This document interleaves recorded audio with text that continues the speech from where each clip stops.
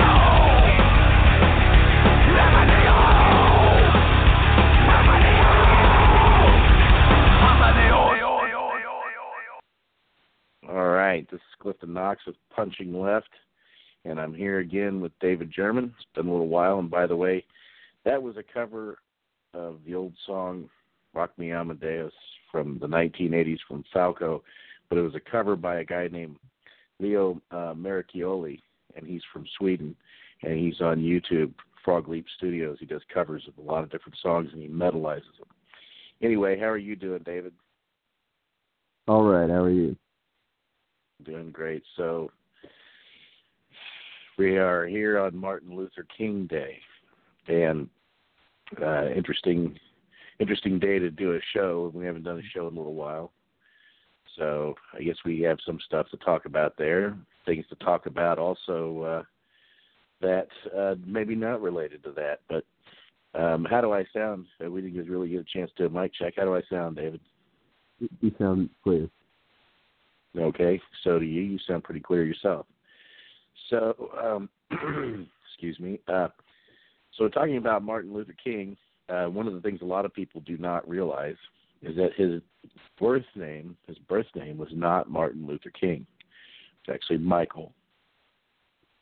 And it's Michael. I guess his father, it was Michael. His father made a trip to Germany, and while he was there, he was so impressed by what he learned about Martin Luther,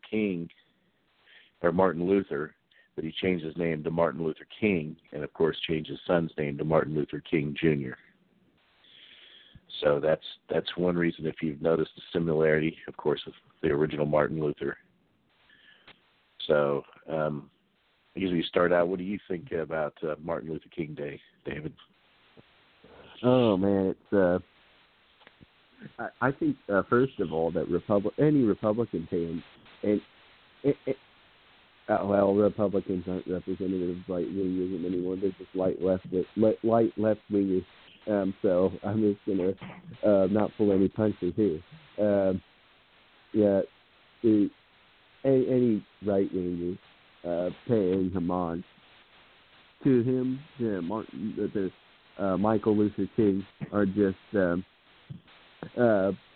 playing into the defeatist attitude that he fought against the racism. What he really was fighting against was the right to discriminate. It is inherent to property rights, and these so-called Republicans defending this is just capitulating to PC culture, and they're capitulating to people who feel bad. And Martin Luther King is just a big example of, I feel so bad. I'm gonna have these commies sit in and make sure everybody, these white spaces where white people can have their thing, get messed up by the government through this democratic process. We're gonna practice hardcore activism and go and protest them inside the restaurant where they do business and protest property rights in order to get access to whites. That was the whole thing behind the Civil Rights Act. He was saying we're gonna come get our check. He said that in a speech. Probably plagiarized too. Well, I just wanted to let you know you are just a tad bit muffled. Not real bad, but just a little bit. I know you're called in today, so excuse me. That's not. That's a lot better. Well, and that's one of the things that a lot of people don't understand about Martin Luther King.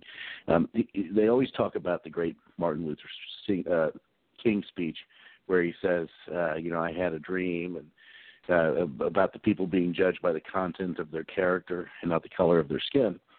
But in one hand, he almost seems to be talking about how people are judged based on their merit. But then on the other hand, he was a communist. So if you look at that, he was backed up. He spent a lot of time with communists, and so you can't have it both ways.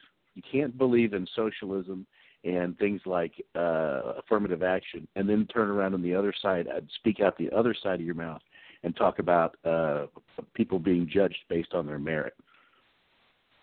Yeah, he's made out to be bigger than he actually was, and that's what the left-controlled media does. They were planted in the 50s. They invaded the media universities in the 50s, and the seeds were planted then, and in the 60s it all blossomed. Right. Well, the flower blossomed.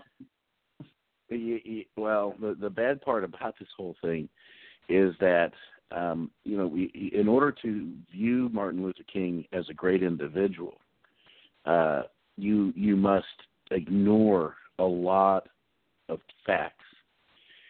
And sadly, that's what we're doing these days. We've made it a business, a bunch of news companies, book publishers who make textbooks for schools, you name it. They have created a huge business out of ignoring facts. And really, that's what you have to do with MLK. You have to ignore the fact that, one, A lot of his support came from communists, so he had no intentions of creating a society in which people were judged on their merit or the content of their character. No intent at all. He wanted to create a society in which from everyone according to their ability and to everyone according to their need, and that has nothing to do with judging people by the content of their character. The second thing is that he everybody views him as a man of God, and this was not really a man of God. If we're going to touch on that, I got stuff on that. Well, we know for a fact, if you look at the FBI files, that Martin Luther King was not faithful to his wife at all. Oh, no, he had a relationship with Joan Baez. He had a relationship with Joan Baez. He had 4 mistresses with her. Yeah, with him, he had 4 mistresses. One was Joan Baez, and he had an illegitimate public one. And he had a sex orgy, one taking place in Miami, Florida, in February 1968. February 19 what? 68. Okay. All right. So February of 1968. So it's interesting. And another thing that a lot of people don't know is there towards the end, they always talked about that one of the things that seemed to be this big deal about MLK was that he talked a lot about nonviolent resistance, which in a lot of ways mirrored Gandhi. And these are things that both Gandhi and MLK and a lot of the other so-called nonviolent resistors or resistance movements, they had learned this from reading Henry David Thoreau. The interesting thing about this is that what we see in the FBI files that were released in the last few years is that he had actually been in contact with these communist groups, and they had begun to tell him that they're going to start to initiate violent activities. And he had messaged back that he was okay with that. And so a lot of the game with him appeared to be that in public, in his speeches and in his dealings with the press and with the public, he wanted to maintain that appearance of not endorsing violence. But in private and in secret, and we know this because they recorded him saying these things or his people saying these things, he had no problems with them initiating violence. So, this is okay. So you look at the fact that he was definitely not faithful to his wife. He did not actually believe in a society of meritocracy. He really didn't believe in nonviolent action. And what's the last thing that we know about Martin Luther King, and this has been known for some time, he came very, very close to losing his doctorate over this. Because he plagiarized. In 1991, right. Boston University admitted that MLK plagiarized parts of his PhD thesis. They formed a committee and investigated, finding he stole 33% of his dissertation, 45% of the first half, and 21% of the second half from a Boston U student, Jack Boozer. Boozer. Well, one of the things that we know now as well is that he plagiarized a lot of his speeches, and including the one he's famous for, it was not written by him. It was written by Stanley Levinson and Clarence Jones. Right. But people attribute the speech to him. So, really, I don't really see why it is that we've decided to do away with our, the father of our country's birthday holiday, which is George Washington. I don't understand why we would cover that up with this man. There's no comparison between the two.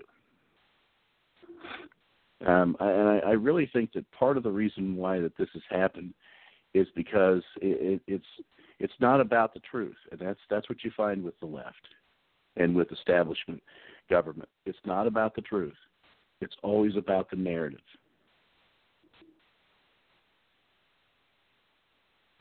Wouldn't you agree?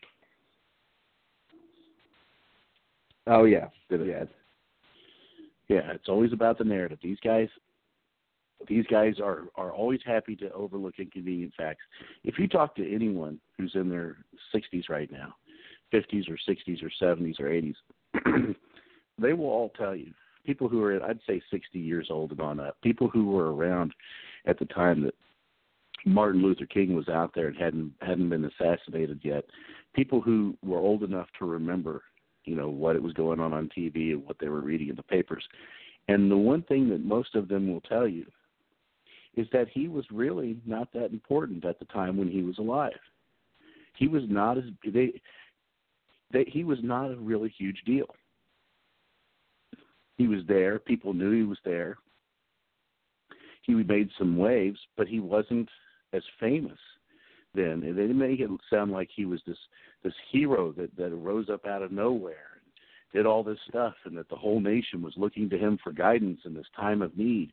And that's not what happened. He was a semi mediocre player on the field. That's what anecdotes in public education does to you. Right, and you can see it. That's what they do to you. It just seems to me that we've made a whole lot of something out of nothing. But I mean, what do you think, David? What are your thoughts on that? Yeah, it's the public education. People become NPCs, and they're to absolutely love the Civil Rights Act, absolutely love the fact that people can make themselves feel any way. And the fact that blacks felt let out, or being discriminated against, it's all about the slave morality, victim mentality that they've been told to have. The bunch that believe, there's some black individuals that don't believe in like that you should have your property rights and you should be allowed to discriminate. There's a few that believe that, but there's quite a bit of them that believe that you should have equal access to whites just because they feel like it's a good idea. But neighborhoods have largely in history been defined by race and creed, and are naturally separated from each other. Right. And that's something that we have to look at. Me as a white man, if I believe that, even to some church leaders, I'm purporting KKK ideas. I'm being a Nazi. I'm being a racial purist or something like that. Right. Well, anytime that any sort of white advocacy will get you called those names, period. If you're a black advocate or a Jewish advocate or a Arab advocate or a Hispanic advocate, you get applauded. Sure, you're celebrated. That's right, and that's the way it is now. We live in a society in which the idea is they are these. This is all perpetrated by large corporations. We'll just throw that out there now. Martin Luther King has been made out to be what he is because he furthers the multicultural narrative, and that narrative is that you can take people from anywhere in the world, plug them into the United States, into our society, and within a generation or so, their children that are raised here will be just like everybody, just like the white people who are indigenous to this area over the last 200 years. The people that are indigenous to Western culture. All right, so I'm not really talking about someone indigenous to a geographic area. I'm talking about a culture that's indigenous with Europeans. And what we found is that this has been a failure. But they don't want to admit that. That's the reason why we spend a lot of time doing wholesale overlooking of facts. And so Martin Luther King, he furthers that narrative. And I really think him dying was perfect for them because by him dying, they were able to basically take a hold of him and turn it into whatever he wants. He became a martyr. Yeah, but then they were able to completely take control of the message and emphasize the stuff that they wanted, and downplay the things that they didn't like. And the reason why it was him instead of, say, Malcolm X, because Malcolm X wasn't preaching multiculturalism. Malcolm X was talking about going back to Africa. Yeah. And he was also mad. He was talking shit about white liberals. He was talking about some of the things that Malcolm X said was, why is it that every time you see a black civil rights movement, there's a white person leading it, a white liberal? And he said, at least white conservatives are honest. He said, I can work from there. But white liberals, he goes, they're dishonest. He goes, they're foxes in the hen house. Anytime you see a white liberal leading black people, it's a fox in the hen house. He said, why don't they just teach us how to do this ourselves, and then have a black leader for the black civil rights movement? He got killed too.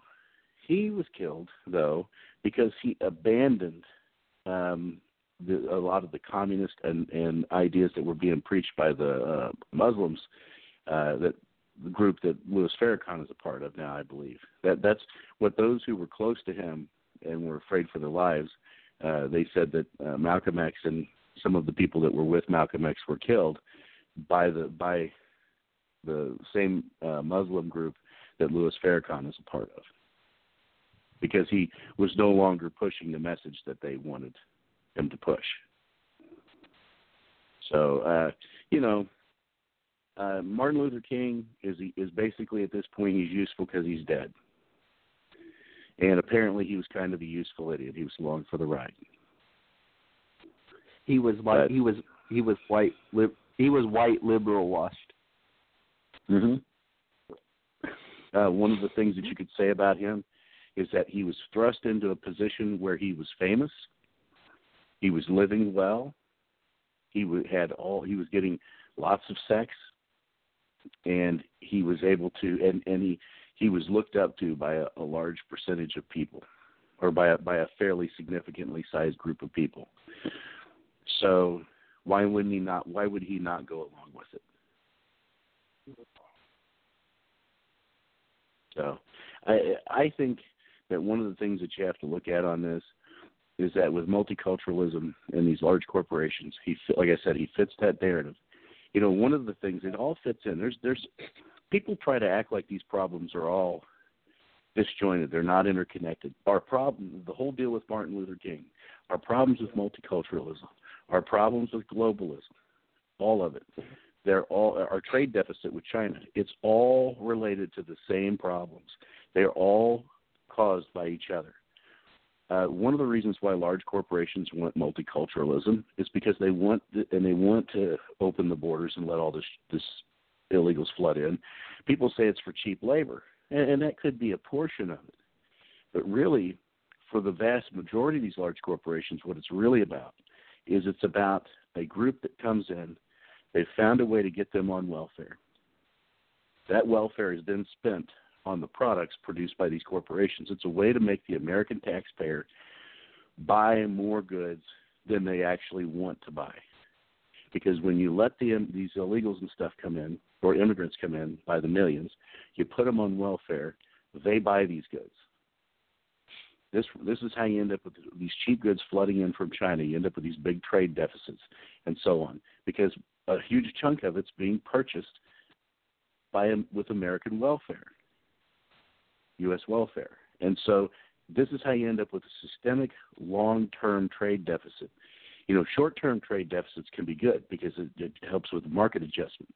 Long-term trade deficits are bad because they're an indication that something is wrong.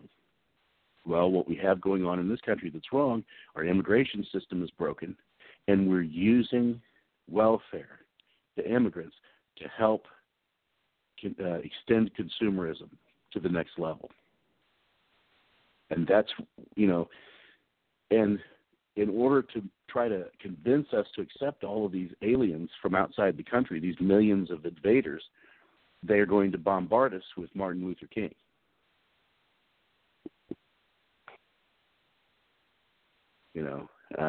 And basically accuse you of racism if you say anything about it. Everything's racism. So it's all interconnected. I mean, do you see that, David? Yeah. Yeah, I see globalism as that. Multiculturalism is globalist propaganda. It is about globalism, pure and simple. Global it's about corporations. It's about getting rid of true gentrification. Mm-hmm. Bringing all the communities, aligning the communities and neighborhoods where they intersect political boundaries, so that it helps the Democrats gain a foothold in states when they put political territories together. That's what it's about for the Democrats, but for the people that are actually driving it, it's about selling more goods, getting richer. It's about getting richer off the taxpayers' back. And they're paying off. Yeah. And the Democrats, the side benefit is the Democrats are getting kickbacks from these large corporations, and they're trying to figure out a way to capitalize on them as voters. Yeah, they do through. The other point was gentrification, redistricting boundaries is another way of bringing. They're trying to bring races together. They're trying to integrate races through political boundary, redistricting political boundaries, and making minority vote profound. And they're bringing outsourcing jobs to Mexico. It is really the Democrats. The Democrats want to redistrict that way, but the vast majority of us don't. And the global corporations can care less. They just want to make sure that we accept all those immigrants. Yeah, from Mexico and outsourcing wherever. Jobs anywhere. Yeah, anywhere. As long as they can get them on welfare and get them to buying products. That's all they care about. I'd say Walmart does the same thing nationally. Well, no, Walmart is importing goods from China and selling them, and they're inexpensive goods, and they want those illegals. Walmart's one of the worst perpetrators of it. They act like they want egalitarianism locally. They do that so that they can destroy their competitors. They act like they're an apolitical company that just wants to advertise their goods and advertise Sam's Choice and get great value and whatnot. They are one of the more political companies. They're getting their foot in the door. I think they do have a couple lobbyists. They advocate in communities for raising the minimum wage so they can bring down their competitors in order to crush competition. Yeah, and they do that. Sure. But really, in the end, they don't really have to crush their competition as long as the numbers of population and people purchasing goods continue to expand across the board. And so as they continue, if you continue to import millions and millions give them free money from the government, you're not giving them the free money because you don't pay very many taxes. What you're doing is you're getting the middle class to pay most of the tax, or a large chunk of the taxes. You're getting the middle class to subsidize more consumption from illegals, from poor people coming in from other countries so that you can sell them. You don't care. Yes. What I'm saying is you don't care if everybody can get more. You don't care as long as you keep getting more. Yeah, they are pro welfare. Walmart they are gung ho about it. They get most of their money from government welfare because people shop at Walmart have food stamps and WIC. Of course. How could they not be pro welfare? And the most welfare users are not white by percentage. By percentage, the most welfare users are by ratio is people that are Hispanic, not that are Hispanic that illegals have gotten access in the past. Now they don't have it anymore. Trump took that away. But there's no more dreamer stuff going on. And they were getting on welfare for free, and they were illegal. Well, I have a kid in here, so I just... Well, but if you come across the border and you're pregnant and you have a child here, boom, your family's getting welfare because your child's a citizen. But really, by far, the biggest users of welfare are legal immigrants. They use more welfare than native families, and they use more welfare than illegals. Yes. So these big corporations, these big companies, they want that immigrant to come in. They want them to get that welfare money. They want more consumption to be subsidized. As a result, so does China. China has built their country off of America's illegal immigrant problem. Yeah, they want that. And Walmart is a practitioner of globalism, as it they do preach diversity in the workplace, and they do hire more women now. I have seen them hire more women than men, and more women managers. It's on purpose. Well, they're trying to teach diversity, and they're cooperating. They're cooperating with the social left-wing paradigm. Well, they have reasons. Anytime that you see a major corporation cooperating on social justice things, or when it comes to racism, et cetera, there is a plan there to make more money. It looks good. It makes they know that it's. Listen, this is the game. The game is, and this is something Machiavelli taught. The key here. Sometimes you're going to do things that are immoral. However, that's not what's important. What's important is that you always look moral. So you can do all the unethical things you want so long as you're able to continue to look ethical. And that's what these large corporations do. They do many unethical things, and they manage to do it in such a way as it feeds them on both ends. These actions, they paint them as moral actions. That's their propaganda. And then really, though, they have immoral reasons for doing them, reasons that are harmful to the average American person. You can just count on it.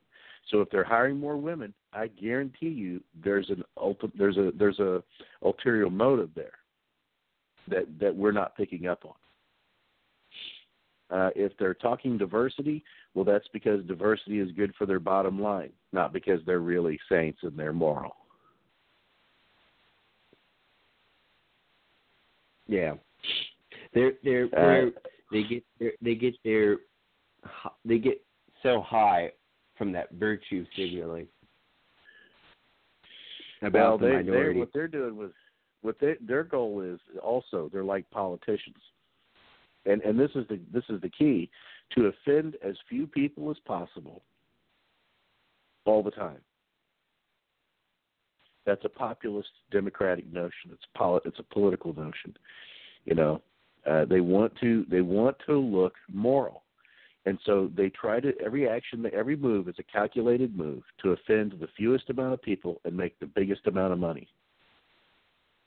They don't care how they can keep from offending you. If they can do something under the radar that they know would normally offend you if you could see it, they will, and they do. A good example is the pink slime that they were putting in fast food meat going to like McDonald's, their hamburger meat for a long time. They were putting pink slime in it. Nobody knew this was going on. I'm talking about the pink slime, which is essentially they would take the parts of beef when they would slaughter cattle. They would grind it up into a fine paste. They would treat it with ammonia to make sure that it was they killed any bacteria or anything that might be in it. And then they gathered it all up, and then they mixed it in to the beef to add weight to it. Yeah, they discontinued its use, but they practiced it in the past. Right, and they did that. They knew when they did it, nobody was going to look at that and be happy about it. And they tried to sue the company that was selling meat to McDonald's, tried to sue the news station that broke the story. So this is the type of behavior you see from corporations. They follow Machiavelli's philosophy, political philosophy that you find in the prince. Look as moral as possible all the time, and sometimes you're going to do immoral things and lie. And politicians on that side of things, they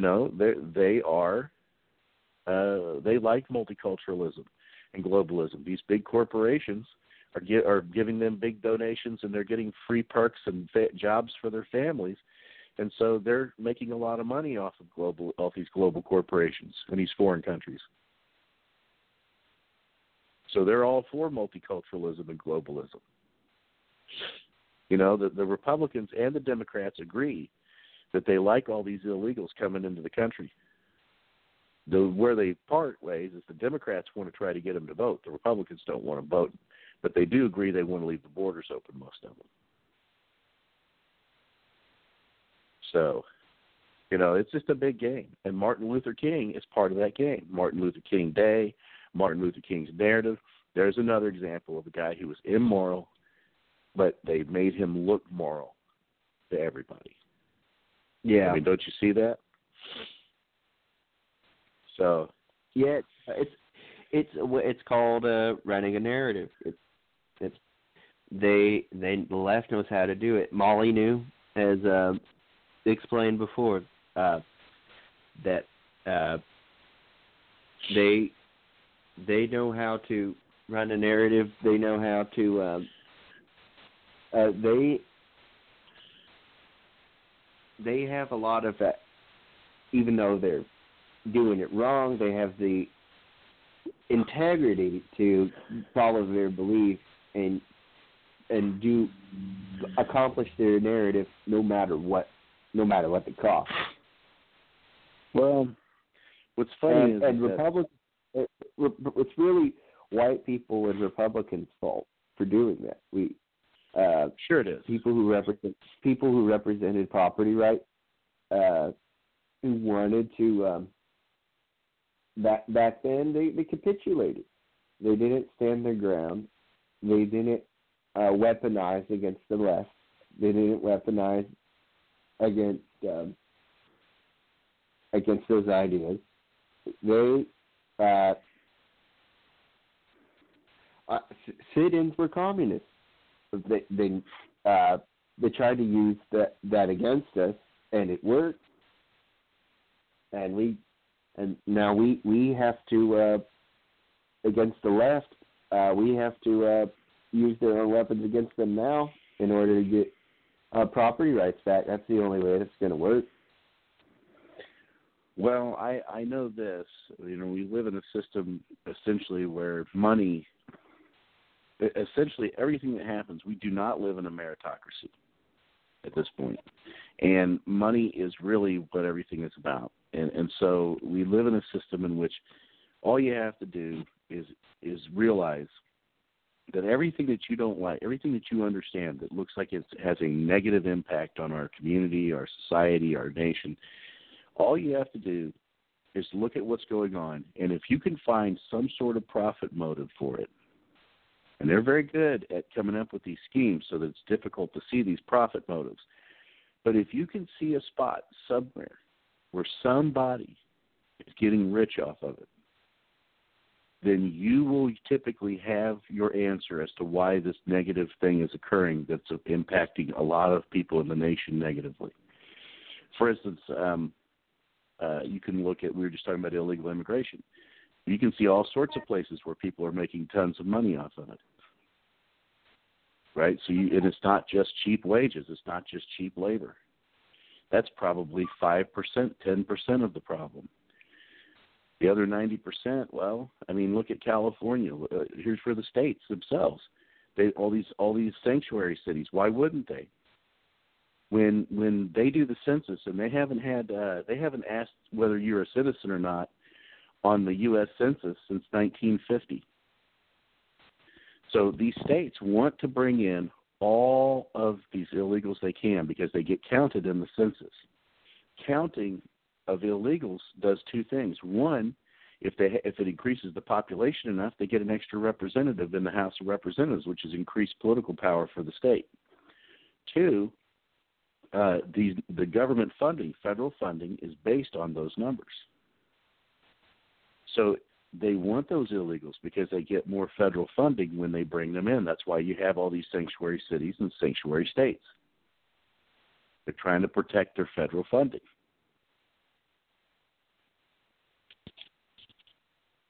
Mm-hmm. What's that? Yeah, that's what's going on. Well, you can just see it. All of these people, these major players, they all have skin in the game when it comes to illegals and massive levels of immigration. They are bilking the government. They're bilking taxpayers is what they're doing. This whole thing is a giant scheme to bilk taxpayers. The entire immigration setup is a giant scheme to bilk taxpayers. And they're fighting, and when we fight that, they're trying to stop us because they're trying to stop us from keeping them from taking our money. Literally. Yes. And so when they see Trump, the reason they hate Trump so much is because the things he's talking about doing either are going to reduce the amount of money they can get from bilk out of the taxpayer, or make it harder for these politicians to cut deals and get kickbacks from these big corporations in foreign countries. That's why they hate Trump so much. So the more corrupt they are, the more they hate Donald Trump. And I'm not saying Donald Trump doesn't have some corruption in his closet, but it's not at the levels that these guys are at. Period. So, so my feeling is, if you want to know the truth, my feeling is that Martin Luther King is not a hero. No, he was one of the first. He's one of the first globalists. And this is not. Yeah, and this is not because he's black either. It's because of the message that he preaches, and the man himself. Yeah, he was definitely a globalist. It's a mortal sin if you criticize that man. Now, well, especially according to who? According to who? globalists, people like George Bush, people like Mitt Romney, people like probably people like Paul Ryan, people like that. Right. Well, we see a lot of stuff going on in the church too, though. I mean, it's not just on the political front. The Catholic Church promotes huge amounts of immigration. They promote, as a matter of fact, they practically promote unlimited immigration. And for any reason whatsoever. They've capitulated. They capitulated to slave morality. And they talk the same way about Martin Luther King, like he's some sort of saint. I know I'm no saint, but when you're putting someone on such a high pedestal, you name a day after him, that he's super worthy as a Christian minister to force people to allow his people to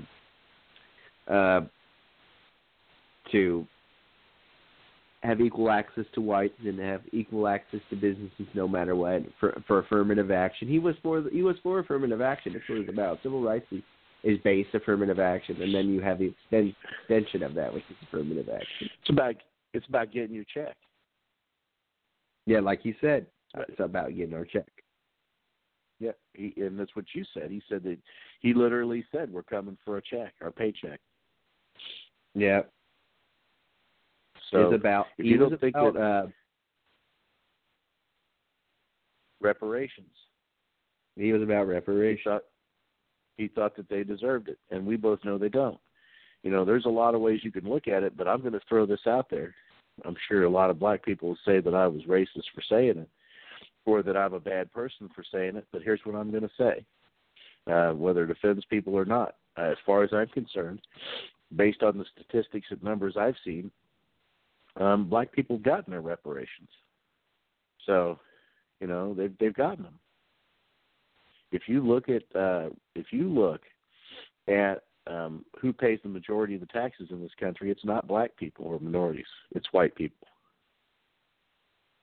Why if white people are paying most of the taxes, if white people are paying most of the taxes, that means that the schools that black people go to, that means that all of the welfare benefits that they're getting, they're not paying for most of that. White people are. Well, why is it that the descendants of early Irish Americans who were discriminated against, why don't they get they might say Irish were not slaves, but some were. Well, I will say this, okay? When we start playing this game of my ancestors were treated badly, so we deserve reparations, then there's a problem. Because my ancestors won't be paying those reparations. I will be. And I didn't commit any crimes. I have never owned a slave. And what they say, well, yeah, but you're in a system where you benefit from the work that the slaves did. Right. But, so we don't need race. Here's the thing. They also benefit from a system that was built by slavery. They also are benefiting from it. And they weren't slaves. So they're benefiting for something by their own logic that they didn't pay for. Something they didn't earn. Please make that a post on Facebook, and I'll definitely share it. Well, it's true. They're benefiting from this society as much as anyone else, actually more. Because if you look across the board in Western cultures where Africans live, they on average earn between 60 and 70% of what your average European earns. So if you go to Britain, you go to anywhere in Europe, you go to any Western type nation, that includes South Africa, where whites are like less than 10% of the population. They're like maybe 3 to 5% of the population total. If you go there and look, whites earn approximately black people earn approximately 70% what whites earn. So in every nation in the world where black people are, with the exception of a few groups of black people who are from different places in the world, primarily, they earn less. So if they earn less, and they are benefiting from generous welfare programs, Social Security retirement programs, and things like that, that are primarily paid for by tax dollars, well, whites are paying more taxes than they are. So they've been getting their money back. They've been getting their reparations for years. There's just no way around it. Why would I cut them a check? I've been cutting them a check.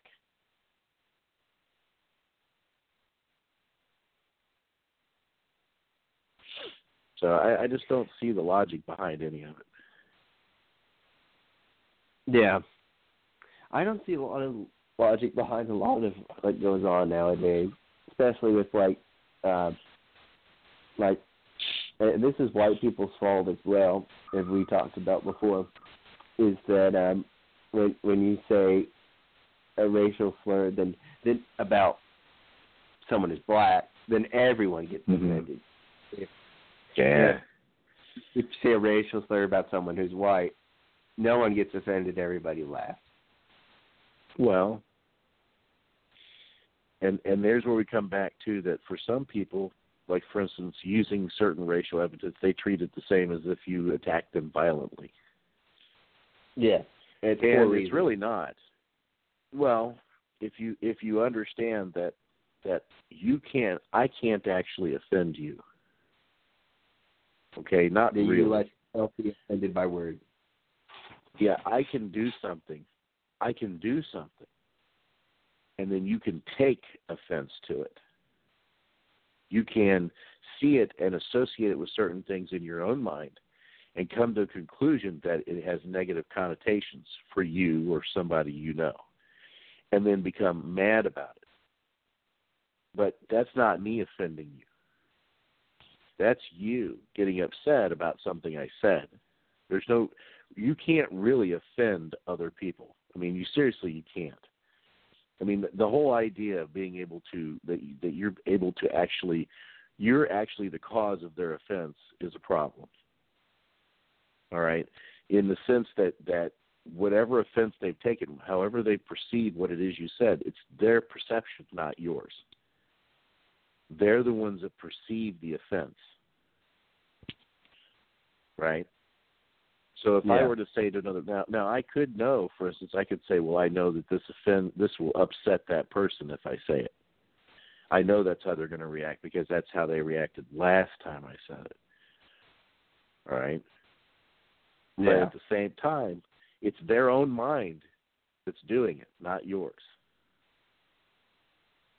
So if you use a racial epithet and someone goes nuts over that, it's not you that caused that. It's them, their inability to control themselves. I see and hear lots of things all the time I don't like.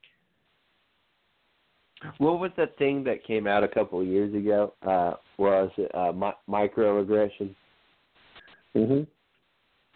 It's the same concept. Right.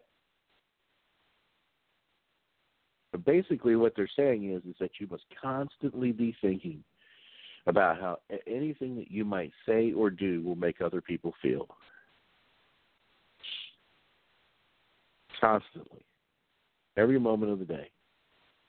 You must spend an inordinate amount of time worrying about everybody else's feelings all the time. And it's paralyzing. But what this comes down to, once again, is a fanaticism. You know, these guys are zealots. This is a form of zealotry, and they're zealots about multiculturalism and race mixing and things like that. And so they are such zealots that they want to remove any sort of boundary that will keep people, you know, they think that will make us get along better as people from different racial groups and backgrounds and cultures. This is basically a religion. It's become a religion. And Martin Luther King, at this point in time, is their savior. You know, Jesus Christ is the Christian savior, our savior. Martin Luther King is the secular multiculturalist savior.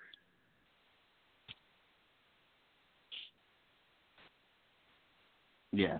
Yes. Yeah. And well, we might get accused of this podcast with this specific one, with accused of calumny and racism. Of what? Calumny and racism. Trying to destroy someone's reputation. Oh, well, they can if they want. I'm not trying to destroy anything. Stating facts. If what the man did, if people finding out what the man did hurts his reputation, that's not me. I'm not saying things that are untrue. If something that you've done, if you're worried about the things that you do destroying your reputation, then you shouldn't have done them. You can't look at me and say, I know I did those things, but you can't talk about it because it might destroy my reputation. Full of fucking shit. Dumbass, don't do it. You know? If you don't want people talking about you going out and having wild orgies and cheating on your wife, don't do that stuff. If you don't want people accusing you and showing evidence of you stealing other people's work, then don't steal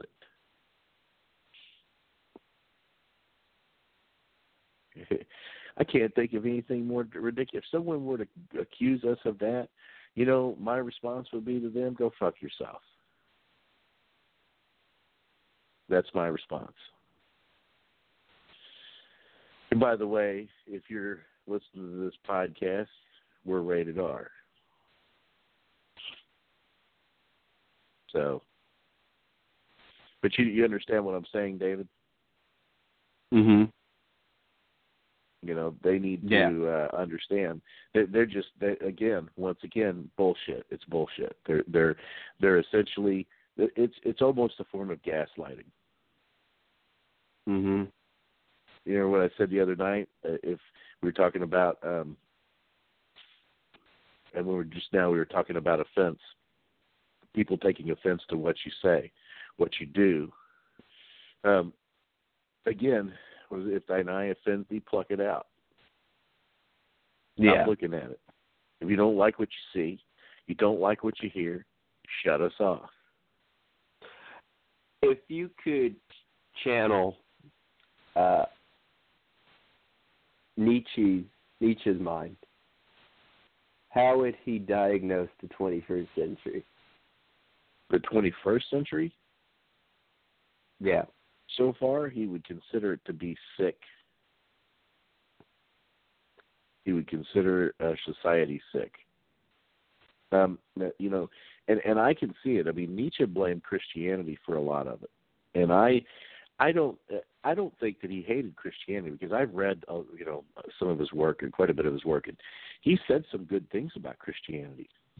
But he also blamed Christianity for slave morality. I don't think it was necessarily all the Catholic Church's fault. I think some other groups within the Christian faith have played a role in that, I think some Christian groups are actually based more in a type of slave morality, but in the church. But the church, especially with Pope Francis, I bet you he's the type that likes Martin Luther too. They engage in slave morality by saying the plight of the poor immigrant. The poor immigrant is more important than the plight of the nation. That the nation must submit itself to that of the needs of the people who are coming in and are not wanted by the population. That's sinful. You should want that. Well, you should want people who want to take over your geography and want to kill you. But what do you think? What do you think their motivation for that is? He's a leftist. He was born in Argentina. He's from Argentina. Right, but the church But the church as a whole seems to have a lot of support for that position. It's because it was planted in the 1950s and 40s when people like Saul Alinsky were coming into the church. And other leftist individuals who were coming into the church, and maybe a little bit before that. It wasn't really a huge problem throughout church history. It's slave morality. Well, but I think that one of the reasons the church pushes it is because they're already multicultural. They're already globalist. I mean, their capital is a tiny piece of land in Italy. The vast majority of the Catholic Church's holdings are in foreign countries. They're already globalist. They're no different than a large multicultural global corporation in that sense. The second reason why is if you look at the United States, the people who are immigrating here, by and large, are Catholic. All right, poor Catholics, and it fills the churches up. And if they're getting money, if they come to the United States and get on welfare and get more wealth, that's more money into the church coffers. I do think it's good that all men are saved, and that. But I do believe in the concept of nationhood. Well, I don't think that this is an issue about whether they're saved or not. You know, this is not a whether you accept Jesus Christ issue or not. This is a for the church. This is a monetary issue. I mean, it's pure and simple. These people come to the United States, and their welfare. When you're living on $2 a day, when you're basically living on less than $1,000 a year, and you come to the United States and you get a $600 a month welfare check, that's all. And you've been tithing even when you're only getting $800 or $900 a year, and now you come to the United States and you believe in tithing, and you're giving 10% of that. Well, you're given more than the $70 a year or $80 a year you were given. Now you're given $1,200 a year or $700 a year. It's just good business for the church. Period. Yeah, it's good business for the church. I hate that, but it's the truth. I think the globalism I think it's comes from the leadership. I don't think it comes from the doctrine of the church. I don't think it comes from Christ. No. Well, I think that this particular doctrine, though, I think that the doctrine on immigration that they've been putting out the last X decades is not from Christ. No, it's a global. We've been globalized. They try to use Christ to justify it by saying things like Jesus was an immigrant, because I know the Pope said that before. Yeah, Jesus was in Egypt. No, he didn't. They didn't remain even in Egypt. They went back to Jerusalem. Mm. He wasn't an immigrant from another country. He stayed in his own country. Yeah. All right. He wasn't trying to get to Rome. This is just an absolute falsehood that Jesus was an immigrant. It's an absolute ridiculous statement for him to make, and so it's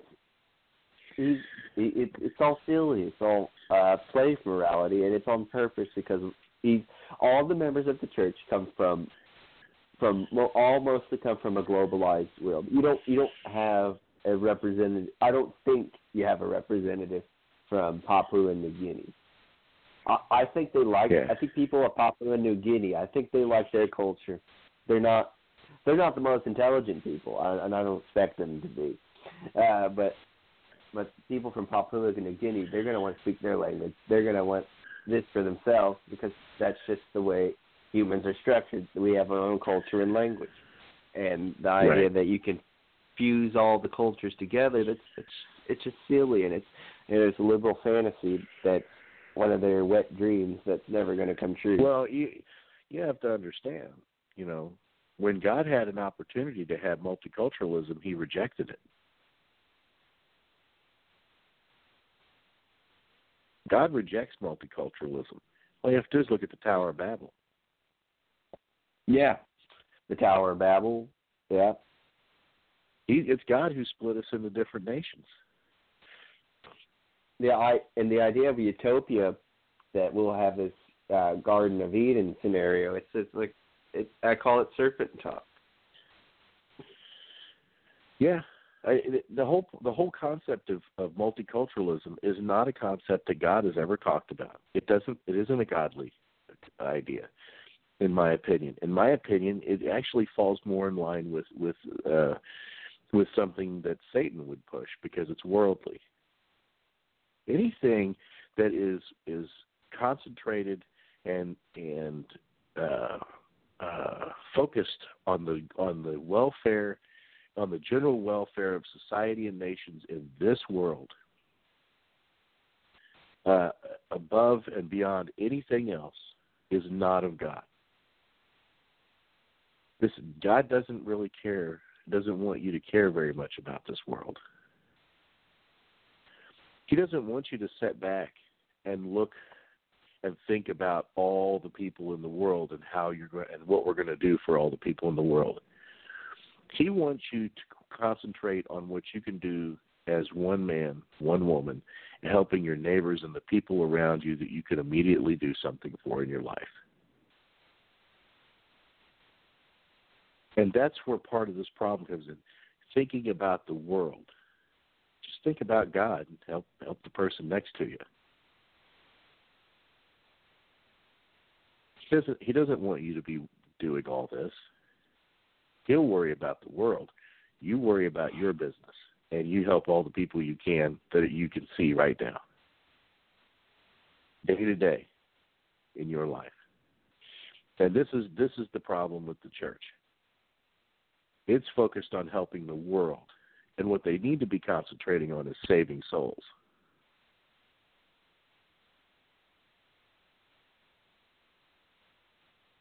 And I think that this is kind of some of the things that Michael Voris has been talking about as far as this Pope goes. I mean, I would imagine.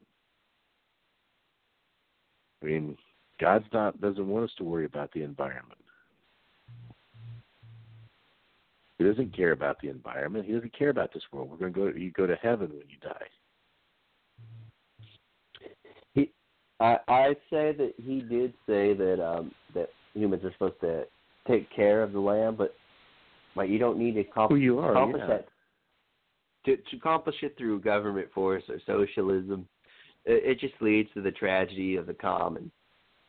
The Bible is not a speech to millions of people at one time.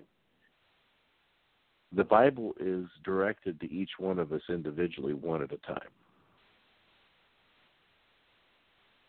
It's not something for us to. It's not a message necessarily. I mean, you can see it kind of as a collective message, but it doesn't talk about collective action. It's a book about individual action.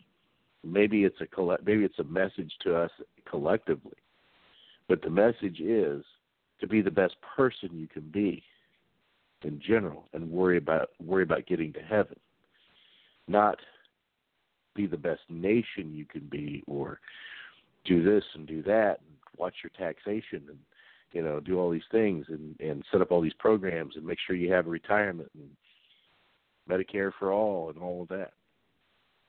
When you read the Bible, it's addressed to you specifically. What you can do.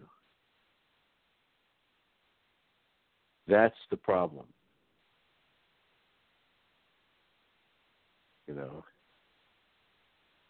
God doesn't talk to, he's not talking to the society and says, I want your society as a society to go do this as a society, as a collective. And the collective is to not, I don't want you to collectively sin. No. Everything is addressed to us as individuals. If you see a person who's destitute and needs help, you don't go to your president you don't go to the leader of your collective and say, hey, can we help this person? And then everybody in the collective movement wants to help that one person.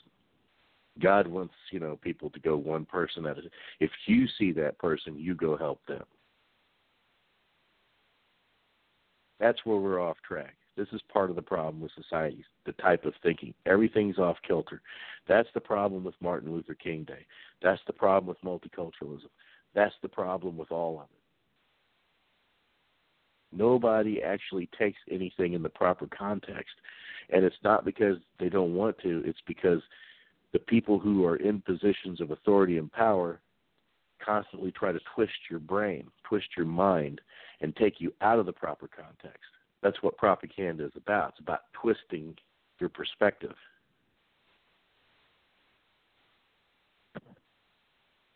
So you see it at every level, right?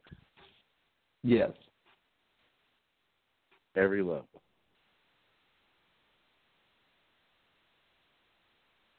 So this is where, you have to understand, in my opinion anyway, where I'm coming from. If you understand where I'm coming from, you start to see between Marxism, socialism, even the church, Keynesian thinking, immigration.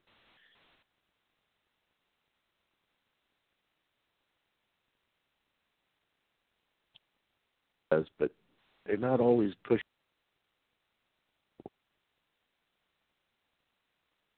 It's not the one that I see in the Bible. Let me put it like that. I know that the Pope, the Pope and the cardinals and the bishops, they can come up with new stuff. The church, even Benedict, I agree slightly more with Benedict's politics. But he also, like most current popes, believed in the universalization. Yeah, universality of healthcare. Yeah, and you can't do that. You can't say that people have a universal right to the labor of other people. It doesn't. You just can't do that. No, you can't. I believe in the universalization of healthcare. But I have original thoughts. Yeah, okay. Well, I mean, it's one thing to say I believe that everybody who wants an apple and sees an apple can eat the apple. All apples should be free, but that doesn't require anybody to do anything. Those just grow on trees. I mean, I'm not saying that's true. I'm just saying that, you can't look at something that requires the labor of other people and then say that people have a right to it. People have a universal right to the labor of others. Yeah, they have a universal right to the labor of healthcare providers, of doctors and nurses. Essentially, they're slaves. Because if you can say that people have a universal right to healthcare, then basically when a doctor says no, I'm not going to practice medicine on you, you could justify throwing them in prison or whatever, and say, well, I have a right to health care, which means you have to do it, even if you don't want to. And if I can't pay you, you're doing it anyway, because I have a right to it. That's where we're at when we start talking like that. But these things, all of these things, they're all basically tied together to a certain way of thinking. And, all of it, and I think it goes back to something you said the first hour of our podcast tonight, it all goes back to a disrespect for property rights. I mean, I think I agree with you 100%. I think everything that I've talked about, everything that you've talked about for the last hour and 15 minutes can all go back to what you said earlier in the podcast, property rights, every last bit of it. You either respect them or you don't, wouldn't you say? Yeah. It's an absolute. It is a quote, the Catholic term. It is property rights is the sine qua non. Sure. Sine qua non, meaning without which there is none. It is the final straw. Property rights are the final straw. The only rights are property rights, and they must be preserved 100%. I'll say I agree with the NAP, but it's not something it's something in the back of my mind right now as a rule of law within a legal framework system. Well, the problem is that this is as I've mentioned before, where we get into trouble, and that this is the NAP, in my opinion, is brilliant because it's very short and succinct. It says a whole lot with very little words, very few words. The problem is how we define violence, and this is the issue that I think separates those who believe in property rights and those who don't. It separates them. People who don't believe in property rights also have a tendency to view things like words as violence. I don't know if you've noticed that. Yes, microaggression. Right. So violence is, could be anything that offends other people. So what we have to do is we have to be very specific about our definition of aggression. And I believe that we need to make sure that we point out that it needs to be physical aggression, that words cannot be counted as aggression.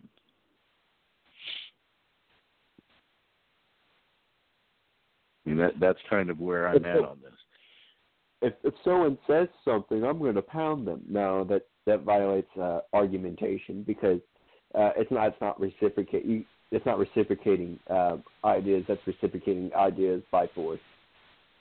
Well, the thing about words is that you can say something to somebody and hurt their feelings, and there's no permanent damage. I mean, It's just what they think. It upsets them, basically, is what it means. And then, 15, 20, 30 minutes later, they're okay. They still get in their car and go home or go to the store, go to the movies, or go do whatever it is they want to do.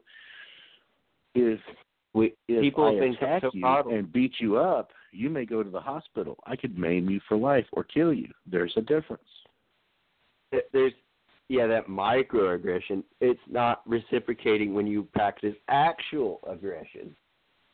Right. Right.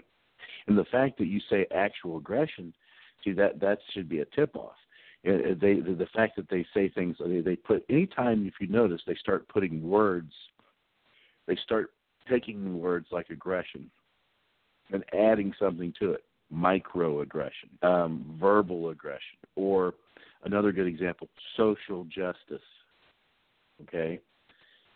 They add the word social to it in order to try and justify actually committing injustices. Anytime someone starts saying social injustice, I start looking for who it is they want to aggress against, who they want to physically attack or hurt.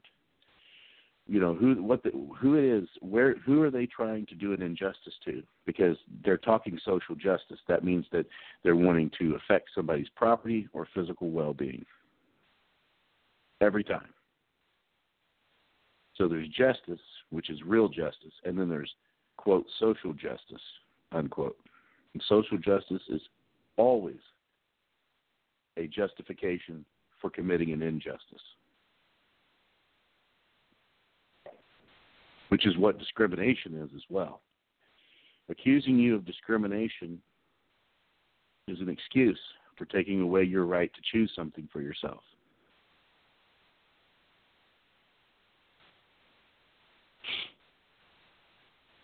I mean, I wrote that long essay about that, on my blog. So it's all this stuff is connected, all of it. Martin Luther King is in my opinion, a symptom. Martin Luther King's Day, all of it, it's a symptom of a broader problem,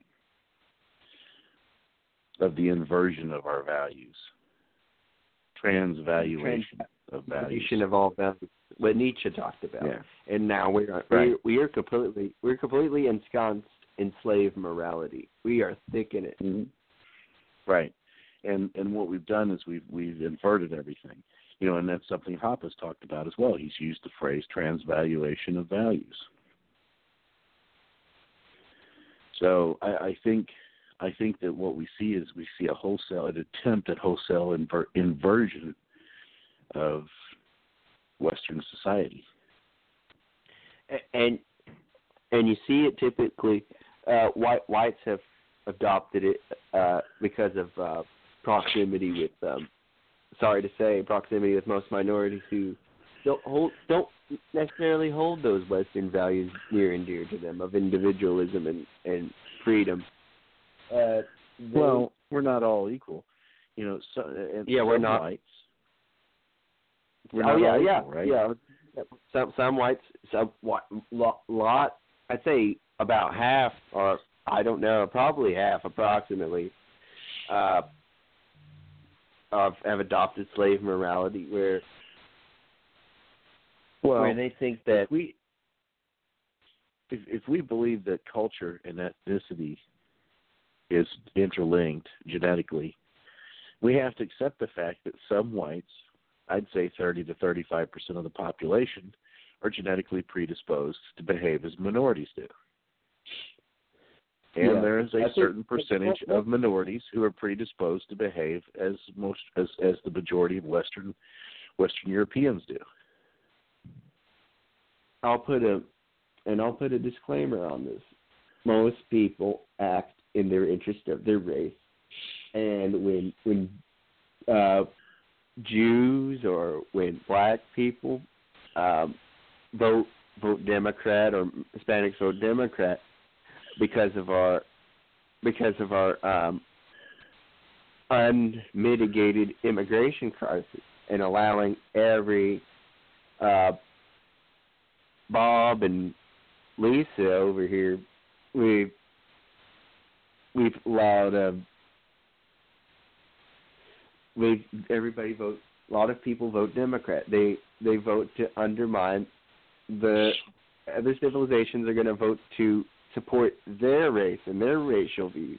It's their racist views of what their values, and they'll subvert the local population, the native population, in order to fit them, and the other guy's going to do that too. That's going to make their values succeed, and and all races do that. All races are about. They do. They do. It is essentially slave morality, but the Jews have done it. The Jewish diaspora, since they're spread out, they practice things in order to better support their population. Well, and one thing you have to remember, too, is that there are cases in which people do not practice critical thinking either well, or they don't care. They're lazy in regards to it. And so they have a misunderstanding of what's actually in their interest.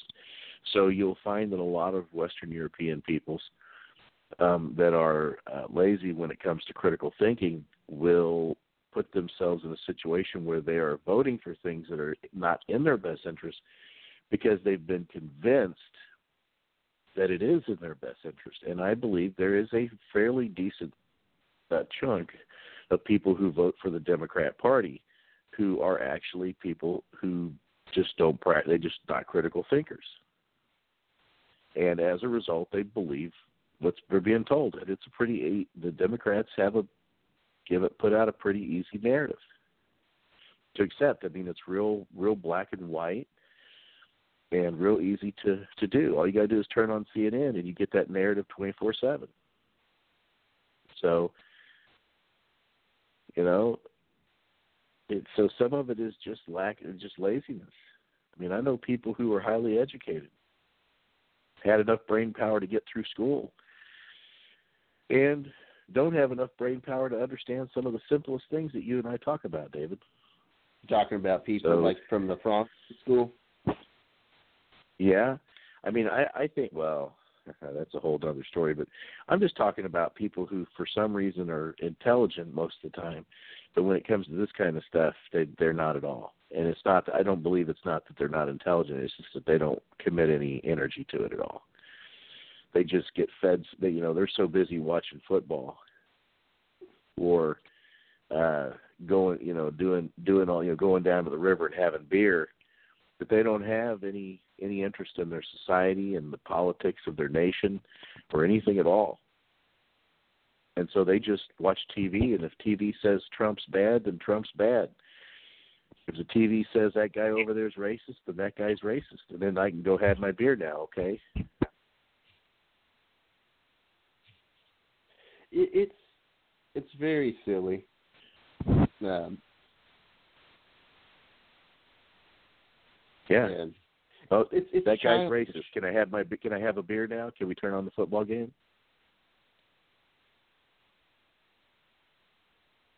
I think when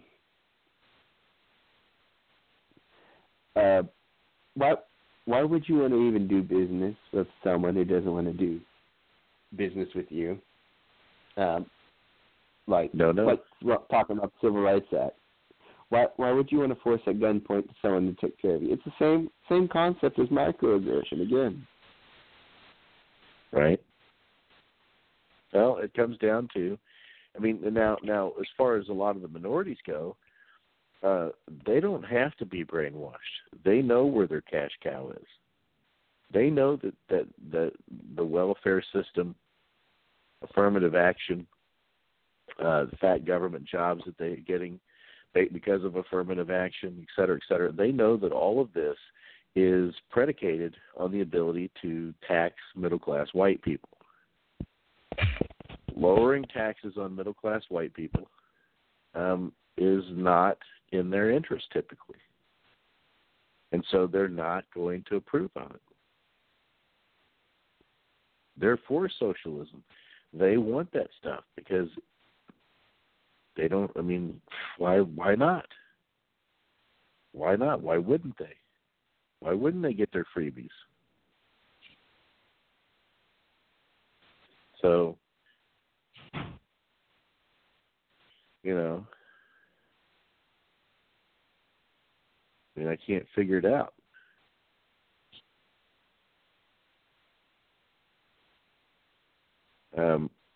I think, and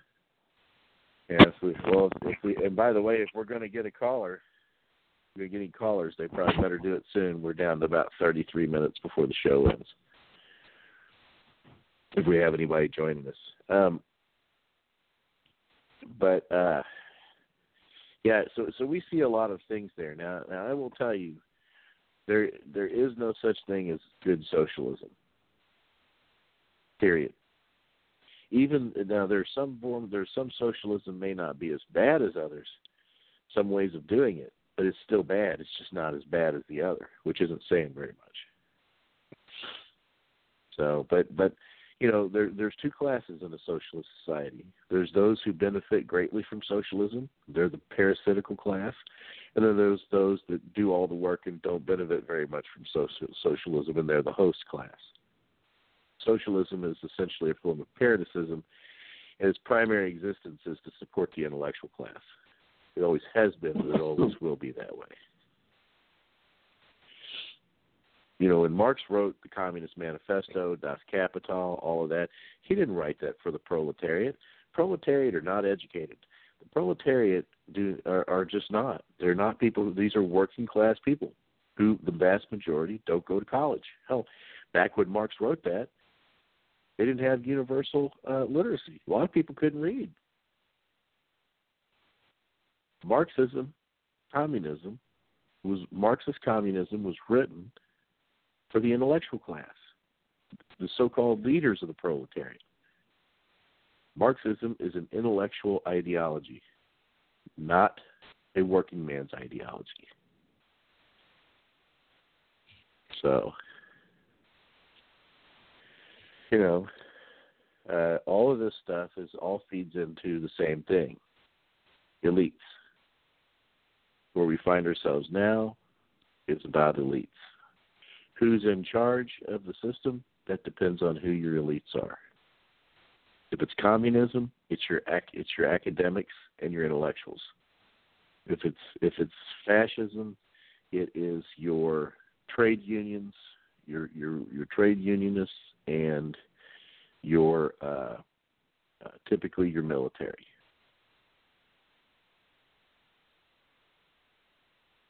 You know, in a system like we have, which is a progressive democratic republic, we have a system in which you have the academics and the bureaucracy, government bureaucracy. So you can take your pick. Military, the military and the intellectuals, which really there wasn't much of intellectuals for the fascists. It's primarily it's for the fascists, it's trade union workers and the military. For communists, what you find is it's typically, like I said, academic intellectuals and the working class. For us, it's bureaucracy and academics, government bureaucrats and academics. So that's who's running our system. That's who benefits the most from all this.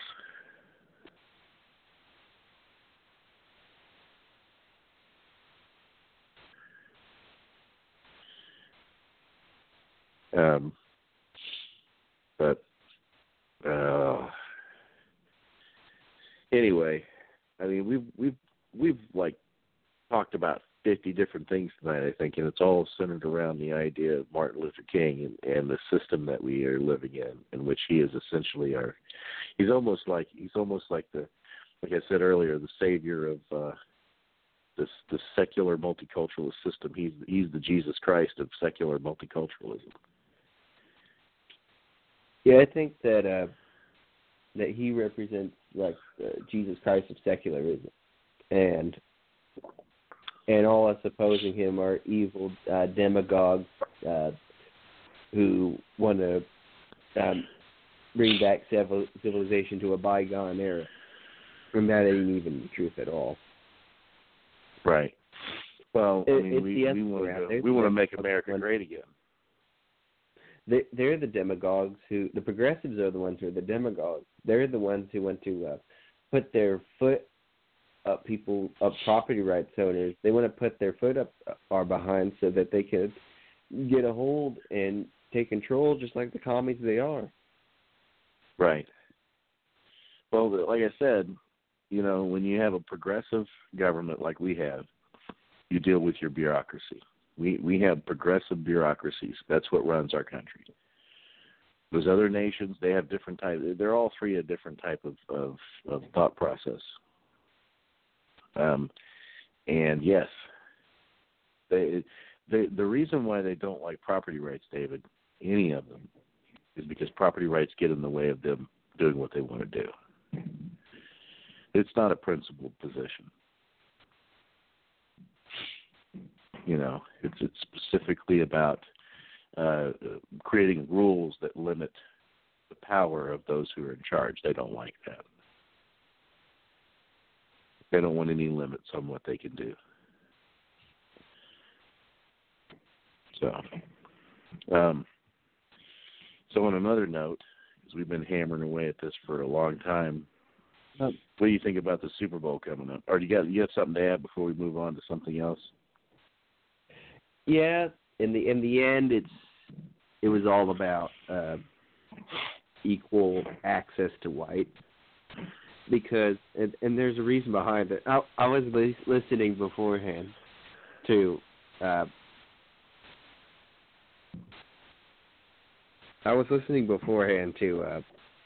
Nasheed. It's another microaggression scenario where he was saying that he gave the definition of Jared Taylor in their debate about what white supremacy is. And white supremacy, he said, was about whites mistreating and trying to dominate and rule over blacks. And Tariq was maintaining that superior, Jared saying that he was having a superior IQ as being white, is that he's exerting mistreatment over him. Right. And that's not even the case at all, what Jared was saying. I gotcha. Yeah, it's not. It's not. And this is another, it falls into that idea of wanting them to have equal access to whites. Well, if you don't, because they're just trying to find reasons to do it. Well, I think Super Bowl.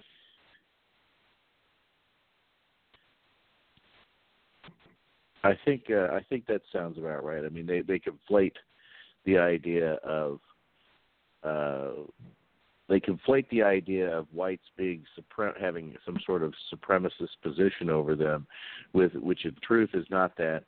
Denying them access to you, denying them access to your income, to your taxes and things like that. That's not supremacist.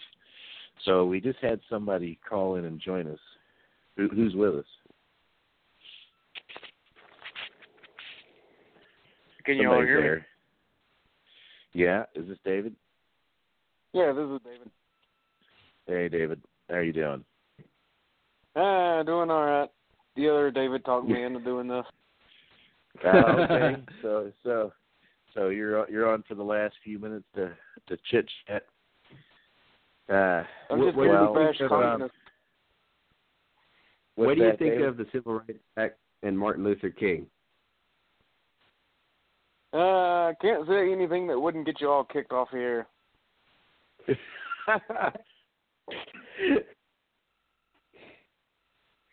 I think it's a load of bull. I think it's a load of bull, and I honestly think he'd hate the direction they went. So. You can. This is a. I'm not going to curse because I sworn not to do that anymore. But you can curse all you want. But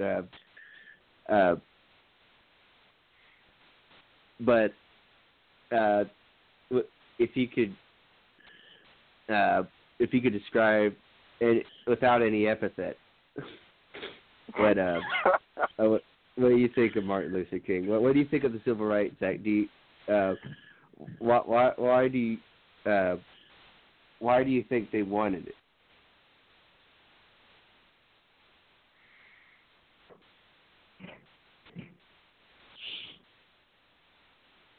You there, David? Did we lose you? No, I'm still there. I'm just trying to think of an educated response because I honestly don't give a shit. Well, I assume you might be with Hoppe on this issue, maybe, right? I don't know what's his take on it. I haven't been keeping up in a while. He believes that you can run communities.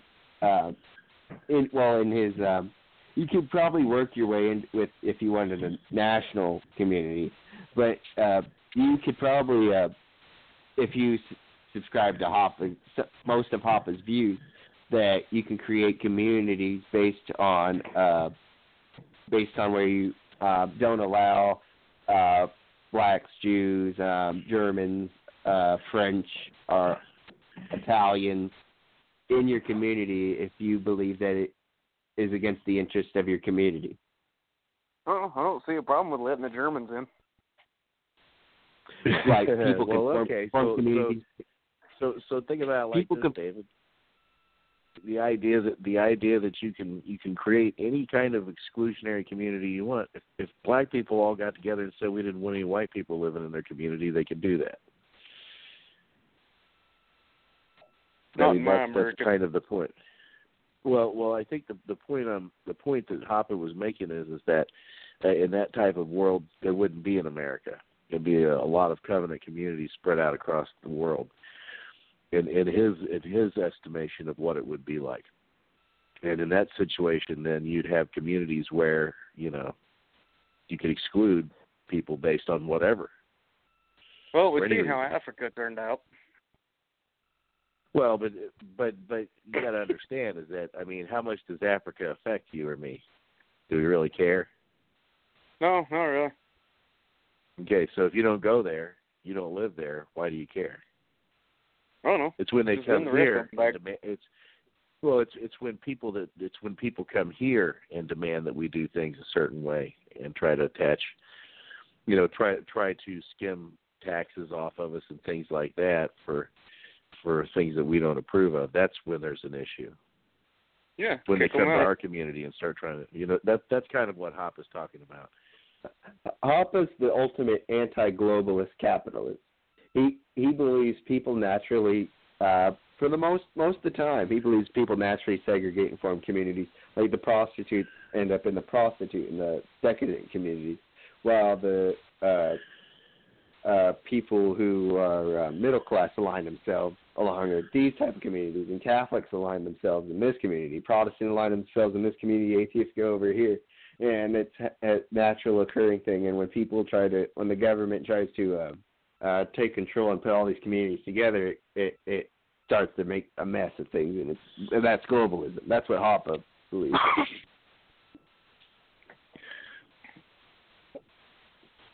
So, but I don't know. I think I really don't. I just want to be left alone mostly. Same here. That's typically what I work off of. Build the wall. Let me own my guns.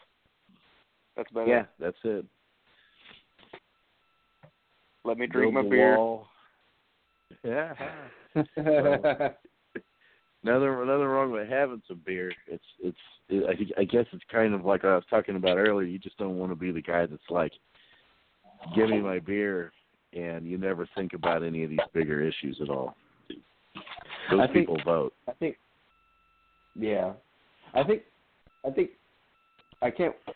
was thinking just now, a Hoppian society just can't come soon enough. Well, I wouldn't. If I were you, I'm looking at the shades that the world's in today. If I were you, I would not hold my breath for it. The world is fucked. I would not expect that you and I or David Blue will ever see it. Yeah, I mean, we tried the 1930s, and we see how that went. Well, we tried in 1776.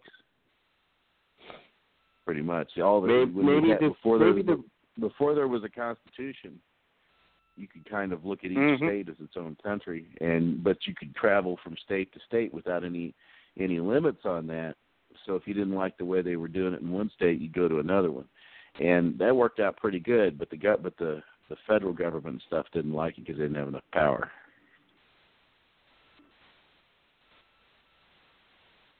Always comes down to that, doesn't it? Somebody wants more power. Yeah, it's usually what screws it all up. Yeah. Well, I think Hoppe and Hoppian libertarianism is the ultimate anti-MLK antidote, anti-MLK society we've come to antidote. But I won't hold my breath for it happening. Of course, you're right. Yeah. Yeah, I just. It's one of those things. I think the best we can ever get to is if we can get back down to the point to where we have a really tiny government. That's about the best I think you're ever going to see. I know you're. It's going to happen through civil war, and it's going to happen through civil wars throughout the world that occur. Well, maybe. I don't know. I mean, looking at the mindset of people, even people who say they're as libertarian as they come. Look at their mindset. I'm serious. Look at their mindset. Yeah, people like Penn Jillette. As much as I've liked him, admired him in the past, he didn't say anything about the Civil Rights Act being un-libertarian because he capitulated and he copped out. He was like, I'm not going to say anything that makes me sound racist. Right. Because he's a Cato. Well, I was sitting in a Pizza Hut one time with my ex-wife, and we were talking, and she said something about affirmative action. I said, I don't agree with affirmative action. And she said, shh. She started looking around. These people are going to think you're a racist. And there wasn't a single black person in the room. The Pizza Hut here in our town, the only thing you got to worry about is the meth head spitting in it. Well, I think the point is that there wasn't a black person in the room. It was surrounded by white people, and she was worried that they'd think I was a racist because I didn't support affirmative action. So you tell me if we're ever going to get to the point to where we actually have anything that even resembles anything that Hoppe talks about. If it ever happens, it's not going to happen anytime soon. When you're worried about the people who ought to be supporting that type of stuff being the ones that you have, are going to come after you.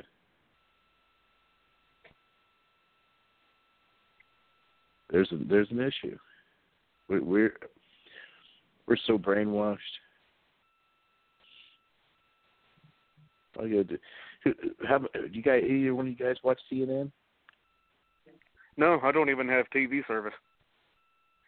Fake News Network. Yes, CNN, the Communist News Network. Yeah, Yeah. I don't listen to that. The most trusted name in news. I don't listen to anything some big bullshit news channel tells me. Nothing? They literally Nothing made at up all? news.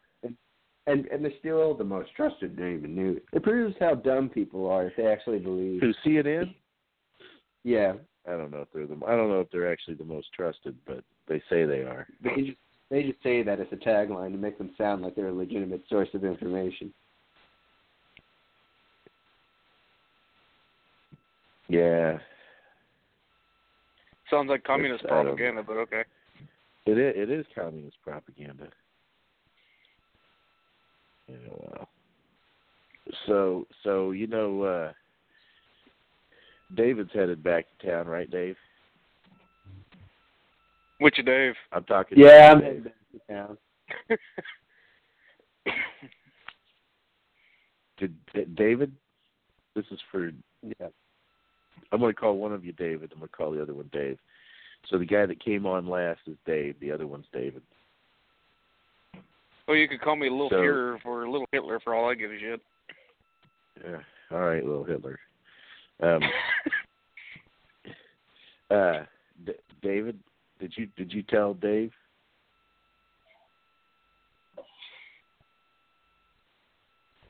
David? Oh, yeah, he knows. Oh, okay. So he knows David's headed back to town. Well, anyway. So you don't care what we call you? Dave? No, not really. What if I call you what if we call you late for dinner? You care about that?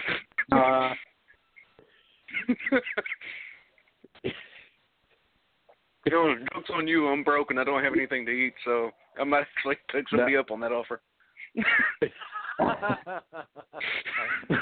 You're crazy, Dave.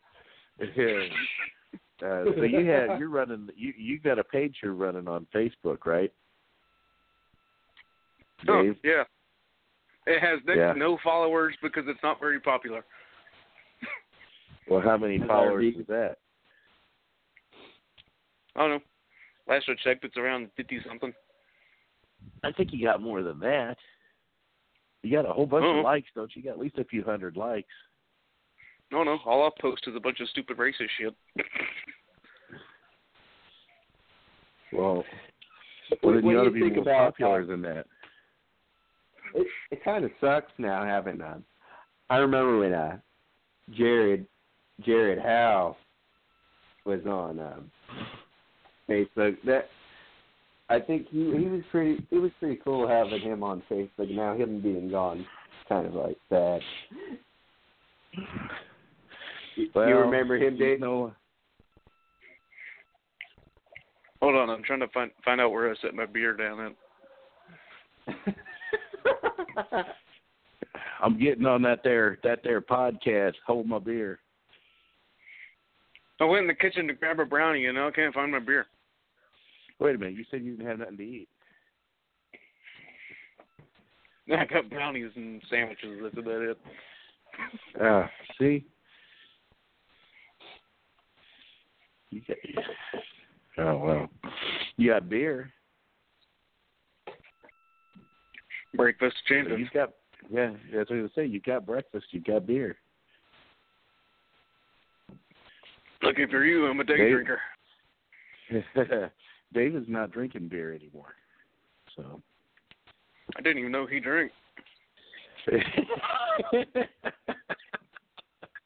Well. I was drinking. I might go back, but for the meantime, I'm not. We'll have to buy a bottle of schnapps and I could drink you under the table. I bet you could. Wait a minute. But why you got to get? Wait a minute. Why are you going to get under the table to drink? No. I'm going to end up on the floor at some point. Oh, all right. Whether I remember it or not. Yeah, I used to drink Jägermeister.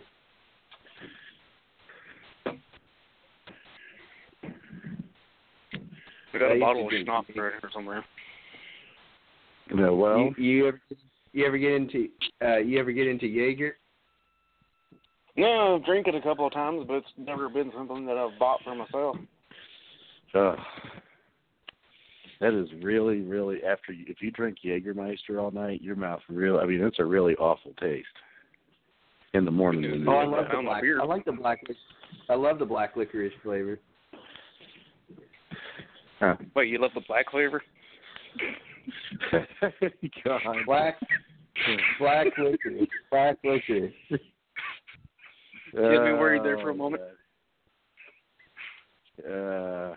Well, so we're down to about 10 minutes here. We're devolving into alcohol talk.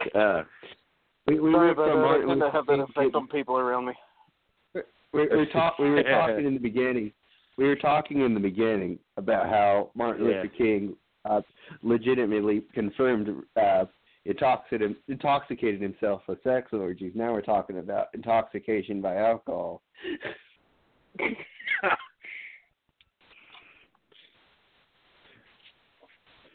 Well, but I don't know. It's crazy what people like to create an image of someone like Dr. King. Well, he shouldn't even been rewarded that title because he plagiarized part. It's been confirmed he plagiarized when he was at Boston College. He plagiarized papers. He plagiarized "I Have a Dream" speech. That wasn't his speech at all. It was written for. It's like when these artists like Katy Perry goes out and sings. It's like, oh man, she comes up with these awesome songs. They're not her songs. You mean like I Kissed a Girl? In this day and age, are you sure it was a girl? Yeah.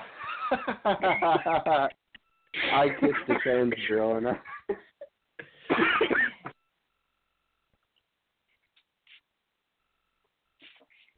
What is that supposed to mean? Are you sure it's a girl? Transgenderism. One of them trans testicles. I gotcha. Are you? Well. You're not so sure now. Every phone call I get in.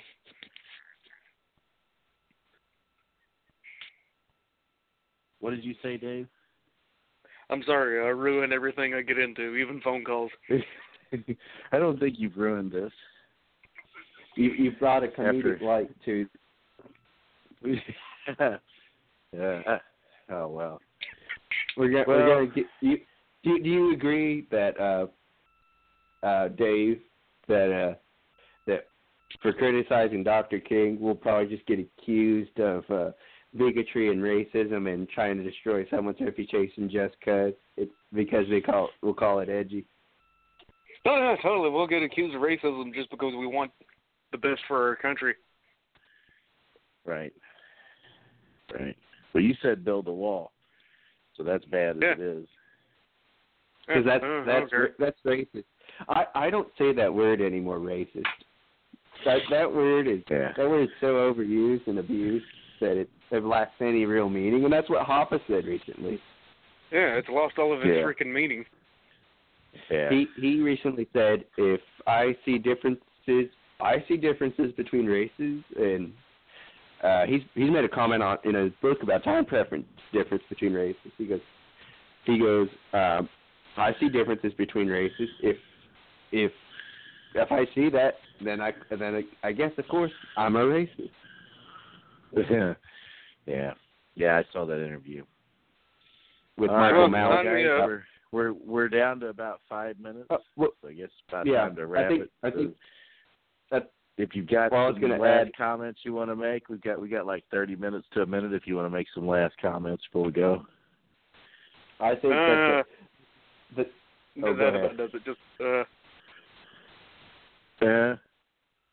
I think the term racist was invented by Trotsky. It was called racism. He made the term up in the 1920s. There were people in the early 1800s that used the term racist, but it was a type of science. It was literally a form of science. That's what's so crazy about it. But he's probably the guy that started using it in the way that it's used now. You know. But, oh well, so we're down there. I guess this is it, guys. We'll wrap it here. I'm sure we'll be back soon, a couple days or something. And Dave, I'd like to have you back on sometime for more than about 15 minutes. All right, that works.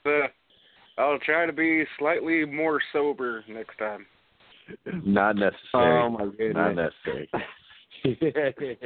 Anyway, All right, David. It's good talking to you guys, and we'll wrap it up. We'll talk again later. All right. All right, y'all take it easy.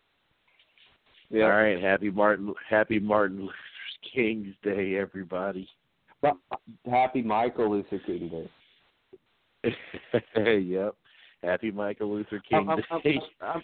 I'm just gonna upset every snowflake out there, every person that feels microaggressed. It's a happy hoppy and reform day. All right.